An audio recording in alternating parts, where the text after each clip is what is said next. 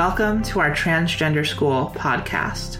We're here to talk about diverse transgender identities and experiences so that we can all be better allies and advocates. We'll also discuss current events, welcome guests, and share actions you can take to support trans people.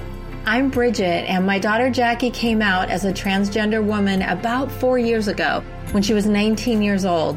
I was totally unprepared, but I have learned a lot since then. And now Jackie and I are passionate about sharing what we've learned. When I came to terms with being trans, I realized that I absolutely needed to transition, but coming out was very stressful. Now that a few years have passed, things have gotten somewhat easier, and I want to help other trans people navigate their own unique experiences. So let's go ahead and start the conversation. I'm going to dive in. I know you're all excited to meet our guest today, and thank you for being here to watch us and to participate with us. And before we dive into the conversation, I really want to take a minute to introduce our guest and how honored Jackie and I both are to have our guest here today. And we've both had conversations with him outside of this in preparation. And in all of that, I kept saying, I wish you were recording this pre-conversation because it's so rich and amazing. And so I'm so excited that you're here with us today, Del. So let's dive into the introduction. Listen to all of this. You will be very impressed. Del Lampkin is the founder of Harbinger Horizon, which provides professional development solutions for individuals and organizations in the areas of workplace harassment prevention, cultural diversity, team building, workplace safety, and adult learning, and a lot more. That's just the tip of the iceberg. Harbinger Horizons provides mentoring, facilitation, and compliance training for businesses and organizations throughout all of California. They do amazing work. And I know people who have been part of Del's trainings and programs, and they just rave about them. Del holds an advanced Peace Officer Standards and Training, POST, Professional Peace Officer Certification, FEMA Emergency Management Instructor Certification, and State of California Department of Justice Commission on Post-Immediate Instructor Certification. He currently serves as an advanced training officer for one of the largest law enforcement agencies in California. And he also is an incident management team officer conducting technical planning during incidents demanding substantial law enforcement response and resources to natural disasters and civil actions. He has expertise in WMD, hazmat, evidence collection, pandemic planning and preparedness, special event contingency planning, management of civil disturbances, and several levels of national incident management systems. It could go on and on. We actually abbreviated this, believe it or not, but I'll just say he's worked extensively with many populations, including youth groups, civic advisory committees, inmates in the county jail system, aspiring law enforcement professionals, film industry professionals, and many more. And personally, I have worked with Del myself. We've talked many times and had great conversations. We have co-facilitated a Google I Am Remarkable workshop, which we're both certified in, and it was a fantastic experience. I hope we get to do that again. In every conversation that I've had with Del, I learn something new. I look at something in a new way. And I find some opportunity to to be bridge builders together and cross gaps where people think that people can't connect and find common ground and understand one another. And we all believe that we always can. So that's what the conversation is about today. I could go on and on about Del, but we're going to start the conversation. And Del, I'll just turn it right over to you, Del. Well, actually, Jackie, go ahead and say hello, and then we'll turn it over to Del to see. Do you want to just say hi, Jackie, and introduce yourself briefly in case anybody doesn't know you? I think most of you know me. I'm Jackie. I live in San Francisco. I'm a public servant here. I'm a political organizer. And really glad to have this conversation today. I'll let you cover anything in the introduction that you wanted to mention. And then I'll lead off with the first question, which is just how can we build trust between law enforcement and the LGBTQ community? Yeah, so absolutely. So first off, thank you so much for having me. And talking about, just being in those political environments, that's the one thing I found right off the bat when I first spoke to you, Jackie, that me and Jackie have the very same interest, which is serving our communities. We do it at different capacities. I think back, however, before going into law enforcement, some of the social campaigns that I was even a part of, growing up as a youth in a very impoverished community, I found myself becoming active in a lot of social activities related to building better communities. And so one of those in particular is the campaign back in 2000, the Justice for Janitors campaign, where janitors and underpaid workers throughout all of California were seeking better wages. And so this was a campaign that I thoroughly enjoyed because it took me away from what were the needs for myself and my community and putting myself in someone else's shoes. And where we saw predominantly a lot of Hispanic communities that were, and a lot of other underprivileged communities that weren't getting paid what they deserved for doing some of the phenomenal work that goes unnoticed a lot of times in a lot of our businesses, a lot of our hotels, a lot of our even government buildings. So, and then with that also, I mentioned to Bridget some time ago about my experience with you may be familiar with this Williams versus State of California lawsuit, which demanded better school conditions in the state of California. Back in 2000, that was a lawsuit that was launched with the support of ACLU, and it allowed myself and a little over 100 other students throughout the state of California to be heard, demanding better school conditions, better facilities, better books, better credentialed teachers. Because in a lot of cases in schools that I went to, these were schools that didn't have credentialed teachers. They were on emergency credentials. And we weren't afforded the same access as many other students in more affluential communities. This is something that I can relate with Jackie when it comes to fighting for equality and also equity in many cases. So thank you. Mm-hmm. Thank you, Del. Your first question, the question you raise is how can we build trust between law enforcement and the LGBTQ community? And it's like we're kind of just jumping right into it. The first thing I think of is, just having a little bit of empathy. I know empathy is such a small word, but it has so much meaning. Mm-hmm. And so when we use the word empathy, the first thing I think about is Sir Robert Peel, who is a very famous person in the law enforcement realm. We like to say that Sir Robert Peel is the grandfather of modern policing, or what is also known as community-oriented policing. And there's one thing that he said, and he said that the police are the public and the public are the police. And when you hear that statement, it's a bit of a reminder that just like every profession, law enforcement officers, they come from the very same communities that they serve for the most part. And so anytime we're trying to figure out how can we communicate better with anyone in our communities, we have to remind ourselves that, police officers don't come from, some other planet or some other area. They come from the very communities that we serve. And so with that, we do have, from what I recognize in many law enforcement agencies in California, we do have people in law enforcement that are transgender. And it's identical to the same demographics as the transgender community in California, as a matter of fact, throughout the entire nation. Going back to that empathy, the one of the things I think about is the easiest way to answer that question is asking myself, when a law enforcement officer knocks on my family's door, how do I expect them to treat my family? And we all know the answer. I would want law enforcement to treat anyone the same way that they would treat my family in their time of need, when they're at their worst. Because as we already know, when you call 911, it's not because you're having a good day. You're usually calling 911 when you've exhausted all options. And so that's extremely important, that essentially you want a law enforcement officer, when they're communicating with someone from the LGBT community, to treat you the same exact way that they will want their family to be treated when they come to their aid or when they come to their need. So what about you, Jackie? What are your thoughts on that?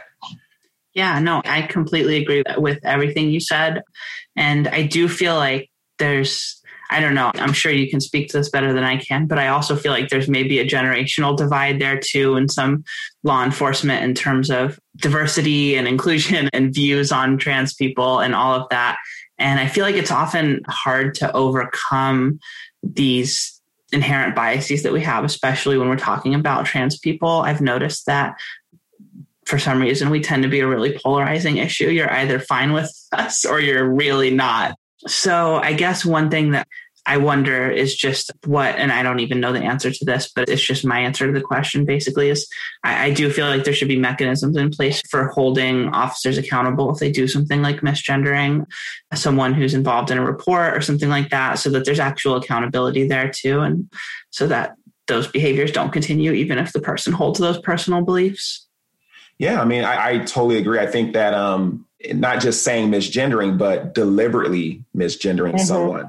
I think that's extremely important because like everyone makes mistakes. Everyone makes a decision based off of first impression, but then you have people in society in general, and it's not just law enforcement, it's just people in society in general that have these different values that they hold, these different beliefs that they hold. And for whatever reason, they can't seem to put those things aside in consideration for just simply wanting to serve others. When I think of, serving someone who is a part of the transgender community, of course, everyone is going to have their own values and their own beliefs. But the question is, how important is that to actually building a trust? How important is that over building a relationship with, and it's usually a temporary relationship, whether it be 5 minutes or 5 hours, that temporary relationship with someone who is in need, someone that needs help. Regardless of what someone's values and beliefs are, I can tell you a lot of times when you take that time to use proper pronouns, to make sure that you take that time to identify someone by the gender that they want you to identify them as, it cuts down on so many other issues like use of force, as they would say in the law enforcement entity and in the law enforcement world. Usually we create our own force, because we are so caught up in our own values and our own beliefs. And when I say I'm just saying people in general, we get so caught up in what we actually believe that it causes us to create a situation or make a situation more volatile than what it actually needs to be. Mm-hmm. So I totally agree with you on that. I have a little follow-up.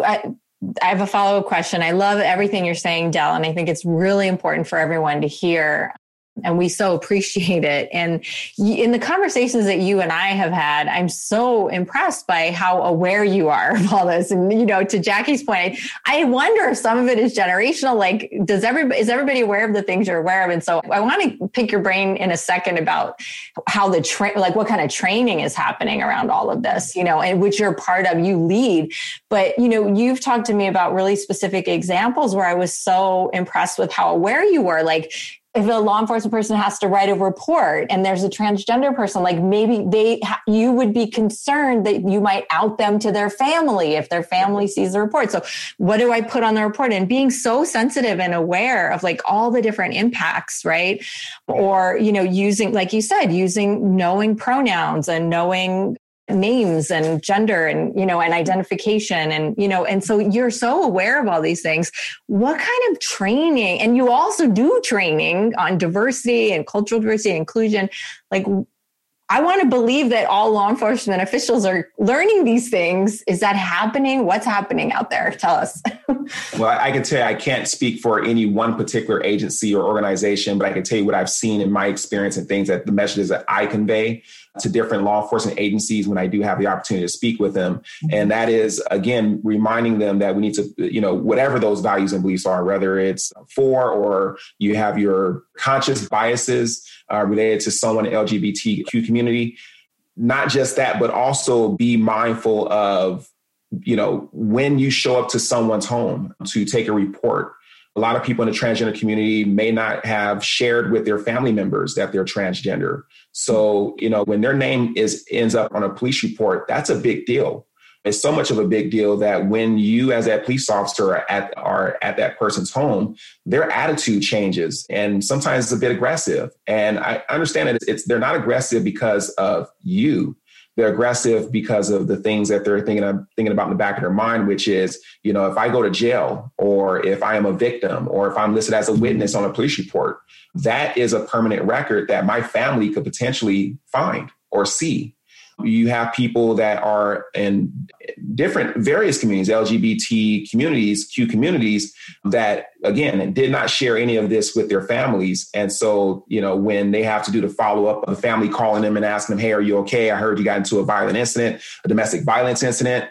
And they notice on that the domestic violence, for example, a female is in a domestic violence incident with another female. The family members are going to ask questions. Well, what do you mean you had a domestic dispute with another female? I thought you were just friends. I thought you were just roommates. And turns out you were actually in a relationship together. And so now that can be very traumatizing for someone who is, let's say, lesbian, someone who is, even with a male being involved in a domestic violence incident with another male. That can be very traumatic, especially if that male individual did not inform their family that they were that they were actually gay. It's a big deal. So these are things that we really need to be mindful of. And I think it goes back to when I think about W.E.B. Du Bois. He famously wrote in The Soul of Black Folk that one must have a double consciousness. And that's you being aware of your perspective of things, but also as a law enforcement officer, which he didn't mention law enforcement, but when you're talking about the perspectives in general, I know as a law enforcement officer, I need to be aware of my own perspective, but also be aware of the perspective of others. So when I see someone that's agitated, someone who's upset, especially when they're a victim, I have to take a step back and realize that, they're not upset at me. They're looking at other consequences that I personally do not have to address. I could possibly help them with that situation and talk to them and letting them know that, you're a victim. So you're afforded the same rights as anyone else, and maybe be someone that can offer some bit of counseling. But at the end of the day, this is a bigger issue for them than it is for me just showing up at the doorstep, taking a report and walking away. The other thing that I am aware of the discussions that I'm having in different organizations is how you document those incidents where, we get into this dilemma of what someone's name is on a government ID versus how they identify or the name that they have as a person. And so we have to be mindful that even changes where, we do have to. It's important that we document a person's legal information, legal name, what their sex says according to their identification. But also we write within that report that this person is transgender and is choosing to be, or is further going by the name of whatever their name is that they want it to be in the report. And in that report, as we're telling the story of what happened or the statements that's given, we actually use the appropriate pronouns in that report. Mm-hmm. Mm-hmm. Yeah, those are all such great points.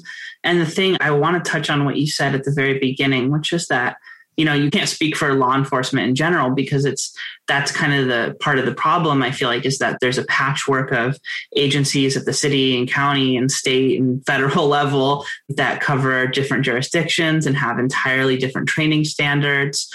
And so it's interesting for me to think about how much some of this could, or maybe, I don't know, is worth taking a shot at on the policy level. Like, not every law enforcement agency is going to be lucky enough to have someone like you to help teach them all these things, but we can create, nationwide standards and we can try to implement those. And we have, and the Justice Department has, in the form of consent decrees and other things. And unfortunately, local law enforcement agencies have largely failed to implement most of those, or they've implemented a lot of them, but in a lot of cases, they've not implemented more than half of them, cases where they've been like 5 years old and things like that. So I would say maybe to the Biden administration or people in Congress, if you're really serious about having those law enforcement reforms go through, start tying funding to it, see what happens there. And then also like other examples at the state level, like New York recently repealed its loitering with intent law, which was largely used to target trans sex workers, because you could basically imply that if someone was dressed a certain way, looked a certain way, standing in a certain spot at a certain time of day, then therefore it was justified for police to interact with them. Or thinking about the even more subtle ways, not necessarily in the criminal justice system, but that our society still works against trans people. Like, why is it that so many trans people have an ID that has their dead name on it? Because it's really hard. Even in some of the most progressive states like California, it's really hard. It's a lot of paperwork to change your name and to get that new ID. And that's a barrier for a lot of people. So yeah, so many things we could change on a policy level. And I really appreciate the way you're highlighting those. Yeah, I would definitely say, law enforcement agencies, just like any other business, because law enforcement is a business. You want to be able to provide exceptional service. We're always trying to figure out a way to revolutionize the way that people do business. And a lot of times we like to think that the way you do business is done by innovation. It's done by someone coming up with the next greatest ideal. But a lot of times that's not the case. In many cases, it's done by force. And that force is through consent decrees. I challenge every law enforcement agency to create policy, not because it's a flavor of the month or because it's something that they're being forced to do, but to really consider doing it as a means to revolutionize the way that we provide service to others. And then I know you mentioned that you highlighted New York. New York has constantly been challenged with different legal practices that contradict this ideal of inclusiveness, this ideal of treating everyone with equality. And I think back to the Stonewall incident of the late 1950s or 1960s, where, you had laws in place where the governor at that time suggested that being gay, being transgender was a public nuisance. And as such, he relied heavily on the law enforcement agencies to go into gay bars and transgender bars and different other social gatherings of sort, and essentially commit violence on those who are simply gathering with like-minded people or people that they felt safe around.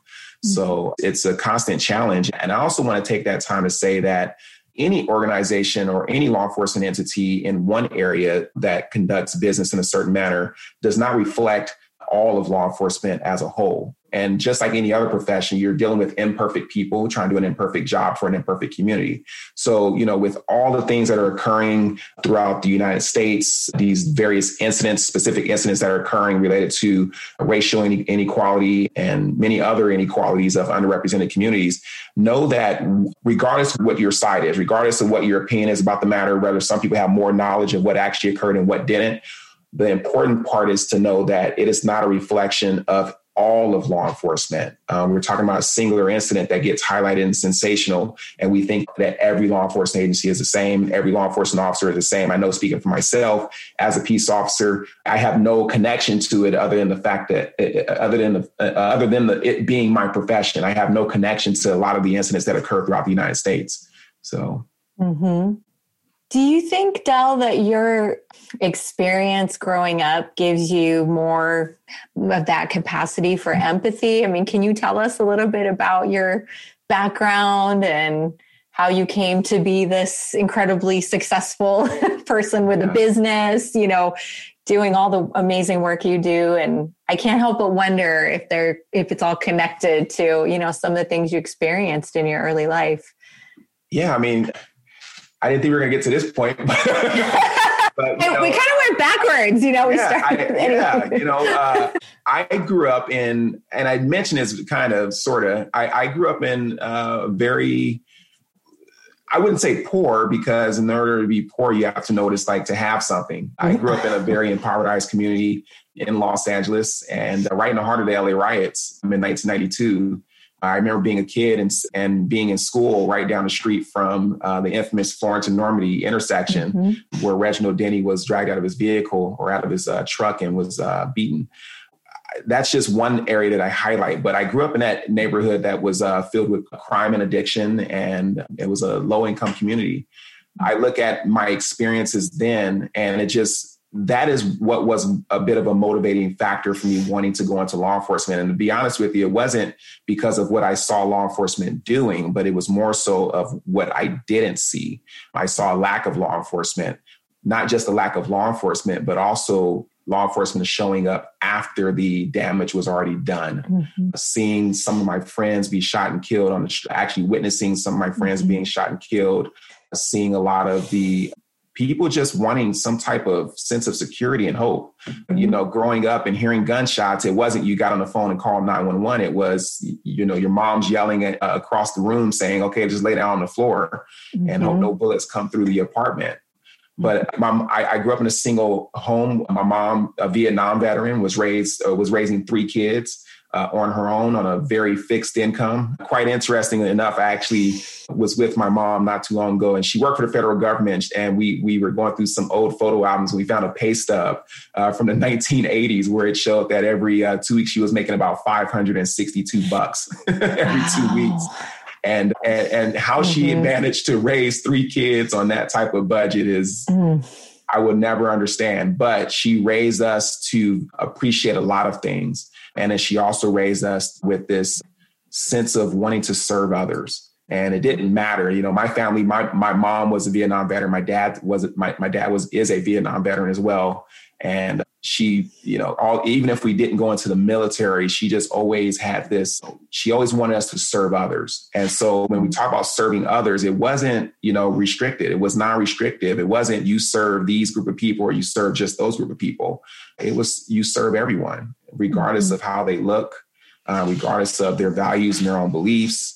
But it's also an opportunity to learn from others as well. That's another thing where you get to immerse yourself in different cultures, different experiences that are much different than your own. And you learn so much as a result of that. Just like when I talked to Jackie a few times over the last few weeks and finding those things that we have in common. But also it was a moment where I got to learn, just like we're sitting here today in transgender school. And here we are, take me to school. You know, I get the opportunity to learn and get feedback on what will make me a better servant to others. So it's really powerful. Thank you for sharing that. And, you know, for trusting us to share your story and share your thoughts. There's so much division out there, we know, in the world, and so many people who don't trust each other, understandably, just because of what their communities have been through and what, like, they've had to take the blame for things that other people have done that, as you said, they had nothing to do with. And, you know, so kind of leading into that question that we had, like, what do you see as someone out and about in all these different worlds as, like, how do we bridge those gaps? What do you see works to help people come together, to trust each other, to break through those biases? You know, you're here with us, like, you didn't know if we were going to fire away, you know, critical questions. We wanted to do our best to assure you that we wouldn't, but we know you've been on the receiving end of tough situations where people make a lot of assumptions about you. And it's hard to put yourself in that position. You know, so I could be a bit, you know, all over the place, but I'll highlight just a few things going back to growing up. No one would have ever expected in my community that someone who is African-American descent or Black to even go into law enforcement, especially when you look at today. It's there, even that in of itself has its own divisions. But again, it's the divisions that we like to highlight. We have a tendency to draw these lines amongst people, not because of our own personal values and beliefs, but because of what someone else has shared with us. But then you start to ask the question, as you start to grow up in life, who do you allow to see for you? I mean, really think about that. Are you making decisions based off of your wants and your needs? Or are you making decisions based off of what someone else tells you want and what someone else tells you that you need? That leads into this whole ideal of being oppressed, where we are sending these messages that there's a certain group of people, there's a certain demographics of people because of their skin color. They are forever oppressed. They need the government assistance. They need, you know, all these different things from society. Well, I've never been someone that personally believed that. I think that, you know, I choose my own path. I choose which direction I want to go in life. And it's about making positive choices to actually get me there. And once you're there, you don't stop. You keep working at it. And I think that's how I got to where I am today, where I am in law enforcement.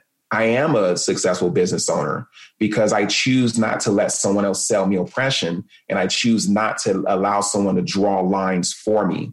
But when you really think about that connection from that to, you know, having that experience to, you know, people in the transgender community, that's another line that we are constantly drawing, you know, where someone told you that there's a divide between law enforcement and the transgender community. What we're seeing particular incidences that are plucked out of a police officer's everyday life. And we're using those to see, you know, to have the I gotcha moment, the moment to say, hey, see, look, I told you there's all this disparity. There's all these issues. No, that's just one moment in time. I can't tell you the countless the thousands, hundreds of thousands of positive contacts I've had with people of all walks of life, while still dealing with my own biases that people have of me, the fact that I'm Black. It's kind of like I say that thing where it's like I grew up as Black, but the minute I decided to wear a uniform, I was no longer Black to some people. You know, I was all those rude things that people that, you know, you hear about law enforcement officers, the traitor, the coon, the Oreo, the coconut, Huda. You know, it's all these names that have been bestowed upon me, not because of anything they know about me personally, but it's because of the profession that I chose. So just like you, Jackie, I'm sure, just like you know, I'm dealing with my own challenges as well. But that doesn't stop me from making these connections between me and, you know, me and those that I find have a different culture, a different lifestyle. We got to know when to put those things aside and say, hey, look, that's not the fault of anyone else. What do I stand for? You know, how can I make a connection? I take personal responsibility for being able to make those connections with people. So, yeah, I think it's really powerful to hear you say that, and gives us a unique perspective. And I think at the same time, I think it's important to, you know, infuse that mindset, you know, especially in young people. Like, you can do anything, even though there are absolutely constraints and challenges. I just want to make sure we also acknowledge, which I know you do as well, that some people have it harder than others, you know, that Jackie has said many times that as a white woman with socioeconomic privilege, coming out and transitioning was different for her than it is for a transgender woman of color who is living in poverty or may be homeless or may, you know, I talked about this before, but I read Janet Mock's book. Janet Mock, I don't know if you know of her, but she wrote an amazing book called Redefining Realness, and talks about growing up in poverty as a Black transgender youth and how unsafe her life was in general, and totally unsafe for her to come out. And that she, you know, spent some time working as a sex worker because she did it to earn the money for her gender confirmation surgery, you know. And so just that intersectionality of challenges that some of us face and others don't, I think it's important to acknowledge those alongside at the same time, not that it has to be contradictory to everything you just said, that we can still also, as educators, trainers, mentors, coaches, whatever we are, like, try our best to help people see the power that they do have and the resources that are available, and that they probably are capable of more than they've been led to believe, which is kind of what I heard in your story too. So it's hard to navigate both of those sometimes, you know, that validating and that acknowledgement that it is more difficult for some based on these factors. And at the same time, you can do it. You want to say, like, you know, like, yes, we can, Barack Obama, you know, we can do what we want to do. And not only for ourselves, but to serve others, as you say always, Del. You know, I don't know if either of you have thoughts about how do we send both of those messages. It's tough. Yeah, no, I think I said quite a bit. I think I actually would love to hear like what Jackie thinks about this is, you know, and that in hearing what she has to say, for me, it's an educational moment. It's for me to learn how can I better serve others. So. Yeah, no, I appreciate that. And I don't have anything against individualism. You know, I think I tend to look at, as someone like who works in government, as someone who's worked on political campaigns, I tend to think about things in a more systemic, institutional way, kind of trying to look at the big picture. And, you know, like, individualism, I think, is good and works for the people who it works for. But for the people who are left behind, I do think that's why it's important that we create a stronger social safety net, because when you look at the facts, it's unfortunate, but it's the reality that trans people are statistically more likely to be homeless, and homeless people are statistically more likely to interact with the police, because we have housed people calling the police on homeless people and often exaggerating what the people are doing to generate a police response. So, you know, if we had a society where things like housing, healthcare were basic human rights, I do feel like it would eliminate a lot of that. And to go back to what you said earlier about being a kid and police responding to crime rather than prevent it. I mean, that is something that is so true, and so few people really understand, is that it's very rare that police, by their mere presence, happen to come upon a crime in the middle of it and stop it from happening. It's much, much more likely that police are responding to a crime. And then there's a totally separate question of, well, how do we create a world where people don't want to commit crimes? And I think that comes with affording a basic level of human dignity to every person, whether they're trans or, you know, whatever race they are, whatever gender they are. Yeah, I don't think we're ever going to get rid of crime. Crime is always going to exist as long as there's opportunity. But I think that a way of reducing crime significantly is something is we have to look at it from not just a law enforcement perspective. Again, I go back to that common bond that we both share in involving ourselves in a lot of political action campaigns and social campaigns. And I really think about, the transgender community who may not have been able to finish school, not even because of academics, but because of the fact that they don't feel comfortable being in school. Obviously, that causes its own disparity. That causes the opportunity for transgender people to become homeless. And so we have to figure out, how do we, create an environment for our schools where, those who are transgender feel more safe to be able to come to school, and not at all levels, from kindergarten all the way up to college. How do we build an environment where everyone feels that is afforded the same opportunities of after school programs and outside resources and even, like you said, housing? That's extremely important. It really is a holistic approach. I can only speak from the law enforcement perspective with using a lot of my past history to kind of make these nexuses and these connections. But in all fairness, I think that it's an approach that needs to go far beyond law enforcement. Because law enforcement obviously isn't the first contact or the first contact of authority that anyone has. It's usually the parents. And so even we ask ourselves, what are we doing as parents to help our, kids who may be transgender? What are we doing for them as well? Are we supporting them? Are we empathetic to their needs? These are all important things. Absolutely. Thank you for saying that. Absolutely. That's a lot of the work we do, is working with parents and family members, and hearing from you hopefully reinforces that as well. That people, regardless of whatever stereotypes are out there, people from every field and every walk of life are transgender, are LGBTQ allies, as you and I are, Adele, and are doing our best to educate and create safe spaces in schools and in communities as much as we can. And you're right. And it really, the research is very clear that when there's family support, outcomes are far better. So thank you for reinforcing that for us. It's a big part of our mission. What else? What other questions, thoughts do you have, Jackie? I don't know. I feel like we covered a lot of it. If you're listening in on the podcast, we are doing this on Facebook Live. And so we have a really lovely, engaged audience and I don't know if you can see it or not at the moment, Al, but they're really appreciating I see conversation. I see one from Elena, and it's probably the last question. I do find it important to kind of highlight that, where she says that I'm tired of children dying because we don't have enough inclusivity in schools. And the thing that comes to mind when I think about that is not even anything related to law enforcement, but I think back to when I was in school getting those meal tickets. There's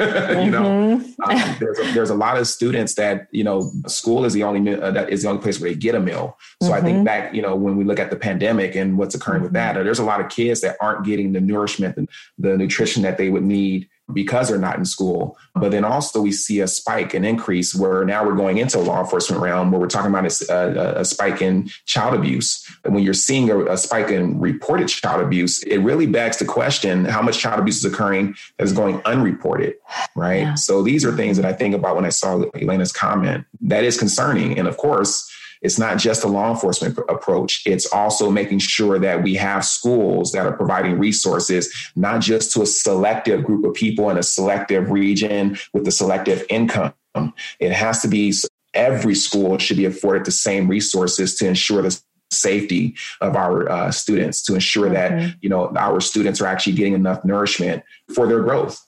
Well, you're going to piss off a lot of white parents in wealthy suburbs, but I completely agree with you. No, you're so right. Like, that is the core of it, is that school funding in this country, for some asinine reason, is tied to property tax values of whatever specific city or county you happen to live in. So it's basically like, if you live in public schools, are supposed to be public good for everyone, but you get a totally different experience based on property values where you live. What is fair about that in any way? Jackie, I can remember going in when I was in high school. I went to 2 high schools, and I remember, we're in the same school district, right? The same exact school district. And I actually went to Crenshaw High School the first 2 years of my high school years, and Washington High School the last 2 years of my high school years.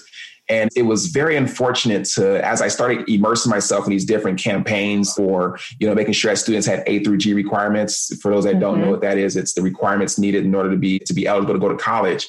To think I was in a school where we were demanding, first off, courses that we could take in school to be able to be eligible for college. And we weren't afforded those things. But the most simplest things, like a book. I mean, we're talking about a history book where in the 90s, early 2000s, when I was in school, it showed that Ronald Reagan was the president, Wow. And here it is. While we were demanding an upgrade in books, we also had other schools within the same district that were requesting pool filters for their pools. And guess who got their needs met? And we already know it wasn't even really a need. It was a want. And the excuse that was given to us when I was in school was, well, if your kids would stop tearing up the books, then they would probably have better books. It's very unfortunate. It really is. And how were these different, and, how were the choices made as far as who got what? It was all based off of, like you said, the property tax. It was based off of, was this community more affluent than the community of the schools that I went to? So very unfortunate. That's a great point. Even within a school district, the administrators are not going to be objective in looking at where they allocate resources because they know more of their money is coming from certain neighborhoods. Yeah. That's a great point. So what do we do? Like, Del, I know that you talk to a lot of people out there and you are a powerful public speaker. I keep saying, everybody out there, we're going to get Del his TED Talk. You need your TED Talk. Someday. And I know people who've been through in-depth trainings with you who say it was incredibly powerful, life-changing, can you give us, I know this is such a setup, like the pressure on you, but can you give us any taste of how do you teach some of this? How do you help people? How do you have that shift of heart and mind where you're touching people to understand all this? Because I know you're out there doing it. Yeah. Well, one of the things that I do is I don't facilitate, and I even try to refrain from using teaching to say the word teaching. When I facilitate from a liberal arts standpoint, I do not facilitate based off of what I like to call a social justice warrior standpoint. In other words, people who jump on these bandwagons, the flavor of the month, what's sensational, what's hot. I can tell over the last probably 4 or 5 years in talking about diversity, inclusion, talking about workplace harassment, equal opportunity employment. These are things that I've immersed myself in that I thoroughly enjoy, not because it was a hot topic, but because I really do feel that there is a need for facilitators to every once in a while remind businesses of what's actually important. A lot of businesses, a lot of organizations, they commonly focus on hiring people who meet the expectations of the organization. And we need to really focus on the flip side of that, which is making sure that the organization or the business is meeting the need or the expectations of the employee. We commonly forget that. And the times that we do have moments to talk about workplace harassment, the times we do have an opportunity to talk about cultural diversity and team building and team communication concepts, we do it out of compliance. And we really have to shift a focus on that, to not do it because we need to, but because we want to. This goes into, my business's motto, my company's motto, Harbinger Horizon, where we are building stronger leaders, stronger organizations, starting with you. And depending on who's conveying that message, it has two different meanings. When I said, I'm starting with you as the individual, you are the person who can make the difference. You are the person who can actually invoke change or a culture shift in your organization or your business. When someone's telling me, it really does start with me.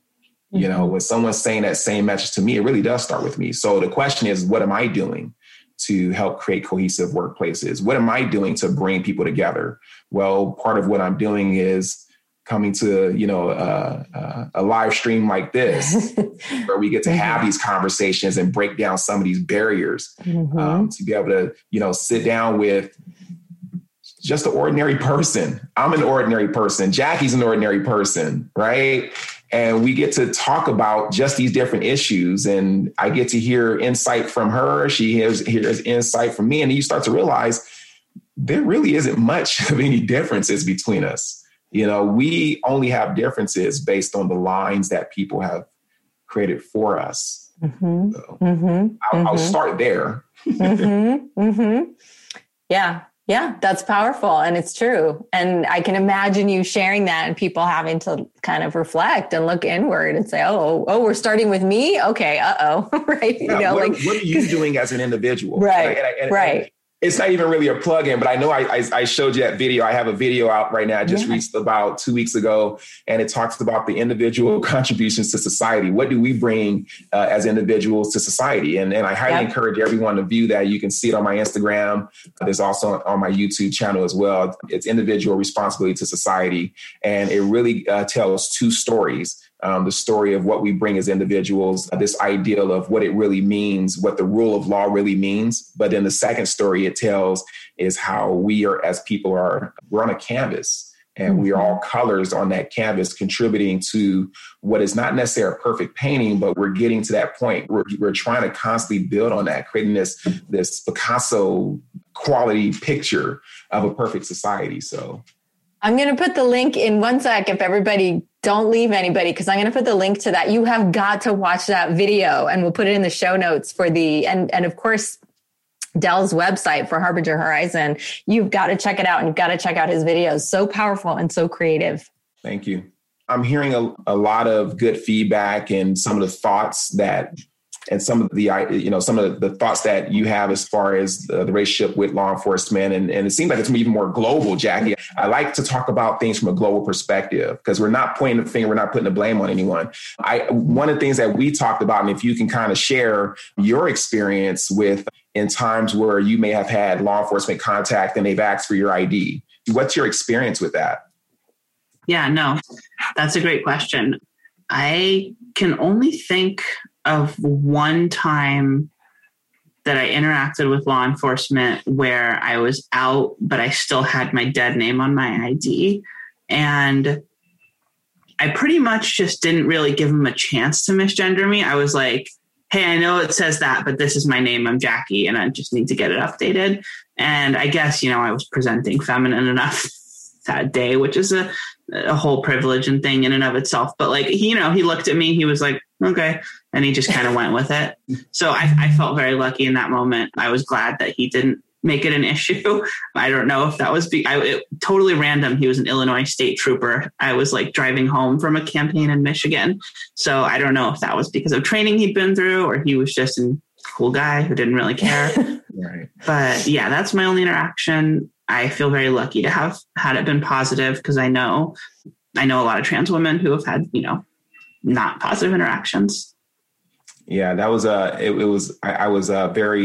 felt very fortunate to hear that. I hear that story from you when you first told me. And it also allowed me an opportunity to learn, as much as I talk about, in cultural diversity courses that I facilitate, I talk about the LGBTQ community. I didn't even know what, dead name meant. I didn't even know that was even a term. And so, even when I was attending another transgender school, I believe it was a transgender school, facts or tips, that was something I wrote down immediately, and I felt like that would probably help me when I'm talking to someone who's a part of the transgender community, where it's weird. It's like, I feel like I'm cool if I said, hey, just want to confirm this is your dead name, correct? What is your actual name? To totally. Say that I terminology. I felt cool. It's like it builds that bond. It's like, okay, yes, this guy knows, this guy knows. And he actually took the time to acknowledge that. So yeah, I just thought I would share that. So. Yeah, that's such a great point. That's whether you're in law enforcement or just in life, using specific terminology that implies that you've actually maybe read something about trans people, or, maybe had a conversation with a trans person. That's kind of like a flag in my head. I'm like, oh, okay, cool. This person is not going to say something horribly offensive or that makes me uncomfortable or whatever. Right. That's a good flag that someone is probably an ally. Which admittedly, and I think you would agree, and I want to know your thoughts about this. You're gonna have, I would imagine you're gonna have law enforcement officers, because not every law enforcement officer is as much knowledge about the transgender communities. And so you're gonna have officers make mistakes. They're not deliberate. So what are your thoughts on that? Do you agree like that's something that is bound to happen? And what are some of the things that you do to not come across as necessarily someone who's always correcting them, but someone who does want to ensure you provide some education to a law enforcement officer when you're talking to them? Yeah, I think the point you made earlier about deliberate misgendering is a great point. And this is something that we've talked about on transgender school in other capacities, in other areas of life, like grandparents who might take a little bit longer to come around in terms of using the correct pronouns, just because, sometimes it gets harder to change things as you get older. And so I think that there's a really important distinction. And I feel like trans people are often, I can only speak for myself, but as a trans person, I feel like I have a pretty good sense of whether someone is misgendering me because they're just making an honest mistake or whether they're being malicious about it. And I think, the obvious giveaway is once you correct someone, if they keep doing it, if they write it down in a report, I think that goes beyond being a mistake. But I don't think we should punish people for making an honest mistake. I do think that it's a good opportunity to learn, and hopefully they, are, maybe if they're not sure, they ask someone their pronouns in the future. But I don't think there's value in having some kind of punitive thing for an honest mistake. And I think that having a system that holds officers accountable when they do go beyond that honest mistake and they are deliberate about it, but that distinguishes in a clear way, might be a good way to have accountability of like, look, we're not going to give you a hard time for making a mistake, but if someone corrects you, go with it. Yeah, I do believe that in general, and this is in all parts of any business you're with, there needs to be some accountability when it's deliberate. And, as we start to explore what does that accountability look like, I start to look at not just necessarily, punish someone with impunity, the common things we hear like days off and loss of pay. Maybe a lot of times for someone who may not be that culturally sensitive, I think that education-based discipline is necessary, where you need to have someone attend a class that talks about culture and cultural diversity and inclusion and all the different many aspects of cultural diversity. They go far beyond, just, ethnicity, race, skin color. It also, talks about like what I like to talk about in my courses, which is the different cultures that exist that go unseen, the different cultures like urban culture or even the LGBTQ culture. Because, for someone who's transgender, you ask yourself, what does that look like? When you see a female, they're a female. When you see a male, they're a male. And then you mentioned those who may not be as privileged to, groom themselves to actually fit that, that gender. That's in some cases an obvious, right? But then, there are some like that really fit the mold, and it's again, people need to understand that those are even differences, and it has to do with a lot of economic privilege. So that's yet another culture. I think I mentioned urban culture. There's, rural culture, there's music culture, pop culture. These are all different cultures that we need to talk about. Economic culture, so extremely important. I know you mentioned generation gaps, right? And I heard you mention that a couple of times, and even at the start of this, I believe, and I'm a millennial, so I'll say that first. I'm on the farther end of the millennium spectrum, but I do see in the audiences that I talk to, if it gives some type of reassurance, I'm seeing amongst the younger generations that they are far more tolerant now than what we were before. And I say that for two reasons, or I see that. And I think the reason is because of there's two reasons behind that. The first one is the fact that we have people in the law enforcement community that know someone who's transgender. They know someone who's gay. If I was to facilitate a class, a cultural diversity class in the late 90s, I would imagine, or even early 2000s, and ask the question of, and say, hey, raise your hand if you know someone who's gay. You probably wouldn't get any responses. And it's not because they don't know anyone who's gay. It's because it was like the thing you don't talk about. But in today's culture in, 2021, I find that if you were to ask that question to the audiences of today, many people will raise their hand. And why? Because not only because they know someone, but because it's now socially acceptable. So that's one reason why I see, things getting better, and that, there's a lot more acceptance. The other reason is simply because we're an even bigger melting pot. Our communities are so diverse. Now we have these little pockets here and there where you have, different races that are living in certain communities. And, it's kind of like you're hurting in certain communities. But for the most part, as a nation, as a whole, we are becoming so diverse. There's not one person who can actually say they're 100% of anything nowadays, right? So we're seeing a lot of diversity. I think that's the second reason. So. Yeah. Well, I feel like as long as you're out there doing trainings, things are getting better. So we pluck away at it. Someone once told me that, when it comes to, how you go about doing your work, how you go about creating change, it's very much like a pie, right? Mm-hmm. And in addressing how you're going to eat that pie, you cannot eat the entire pie. If you try to eat the entire pie, you're going to end up sick. So what do we do instead? We take it in slices, right? Yeah. And you can only control your slice, right? Sometimes a slice is a different flavor than the rest of the pie, right? But you only can be concerned with your slice at that moment. Don't try to eat the whole pie. You're going to stress yourself out. It's my hope that, the slices that I take, it leaves an imprint, it leaves an impression on people. And hopefully, there's other people that will try to tackle that pie as well. And I see you two as allies in not just talking about transgender issues, but in talking about a wider variety of issues as well, that where we're talking about how do we build equality and equity. Mm-hmm. I see you as tackling that same pie with me. You're just eating a different slice. So, yes. Yeah. We're all here's some more pie eating. Thanks again so much for being here today and having this conversation. I really appreciate it. Yeah. Thank you so much for having me. I appreciate it. And thank you for educating me as you have done on several occasions.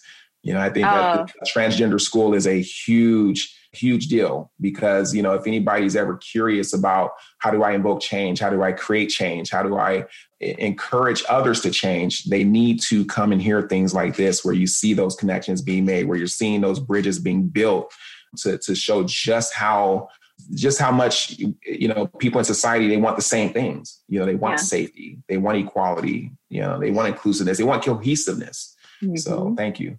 Absolutely. Hey, before we let you go, though, we want to make sure everybody knows where they can find you. And I'm sure people are going to say, I want to hear more from Del and follow him. And so absolutely. You can find me. So my website is harbingerhorizon.com. And that's where we're building stronger leaders, stronger organizations, starting with you. And you can also find me on Instagram under Harbinger Horizon. You can find me on Facebook under Harbinger Horizon as well. And and also on YouTube. So I have a few videos out there that, usually when I upload them to Facebook and Instagram, they're usually shot over to YouTube.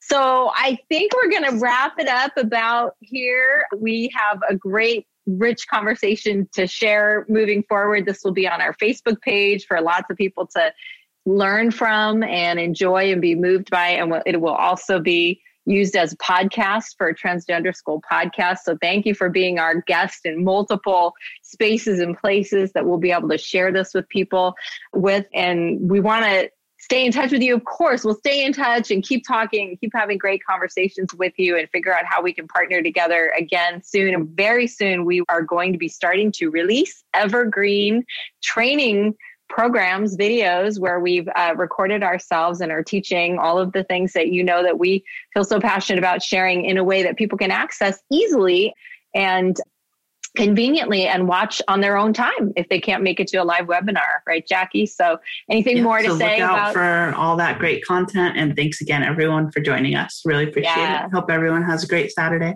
Yeah. Thanks, everybody. Bye. Thank you for all the hearts. Lots of hearts in the comments and great messages. Thank you all so much. We're going to sign off. Bye-bye. Thank you so much for listening to our Transgender School podcast. We hope you learned something new and that you're inspired to learn more. If you enjoyed our conversation, please subscribe, rate, and review the podcast. And please be sure to check out our website, transgenderschool.org. You'll find many valuable resources there, including news about upcoming courses we'll be teaching. Make sure to join us for future podcast episodes. We'll catch you on the first Tuesday of every month.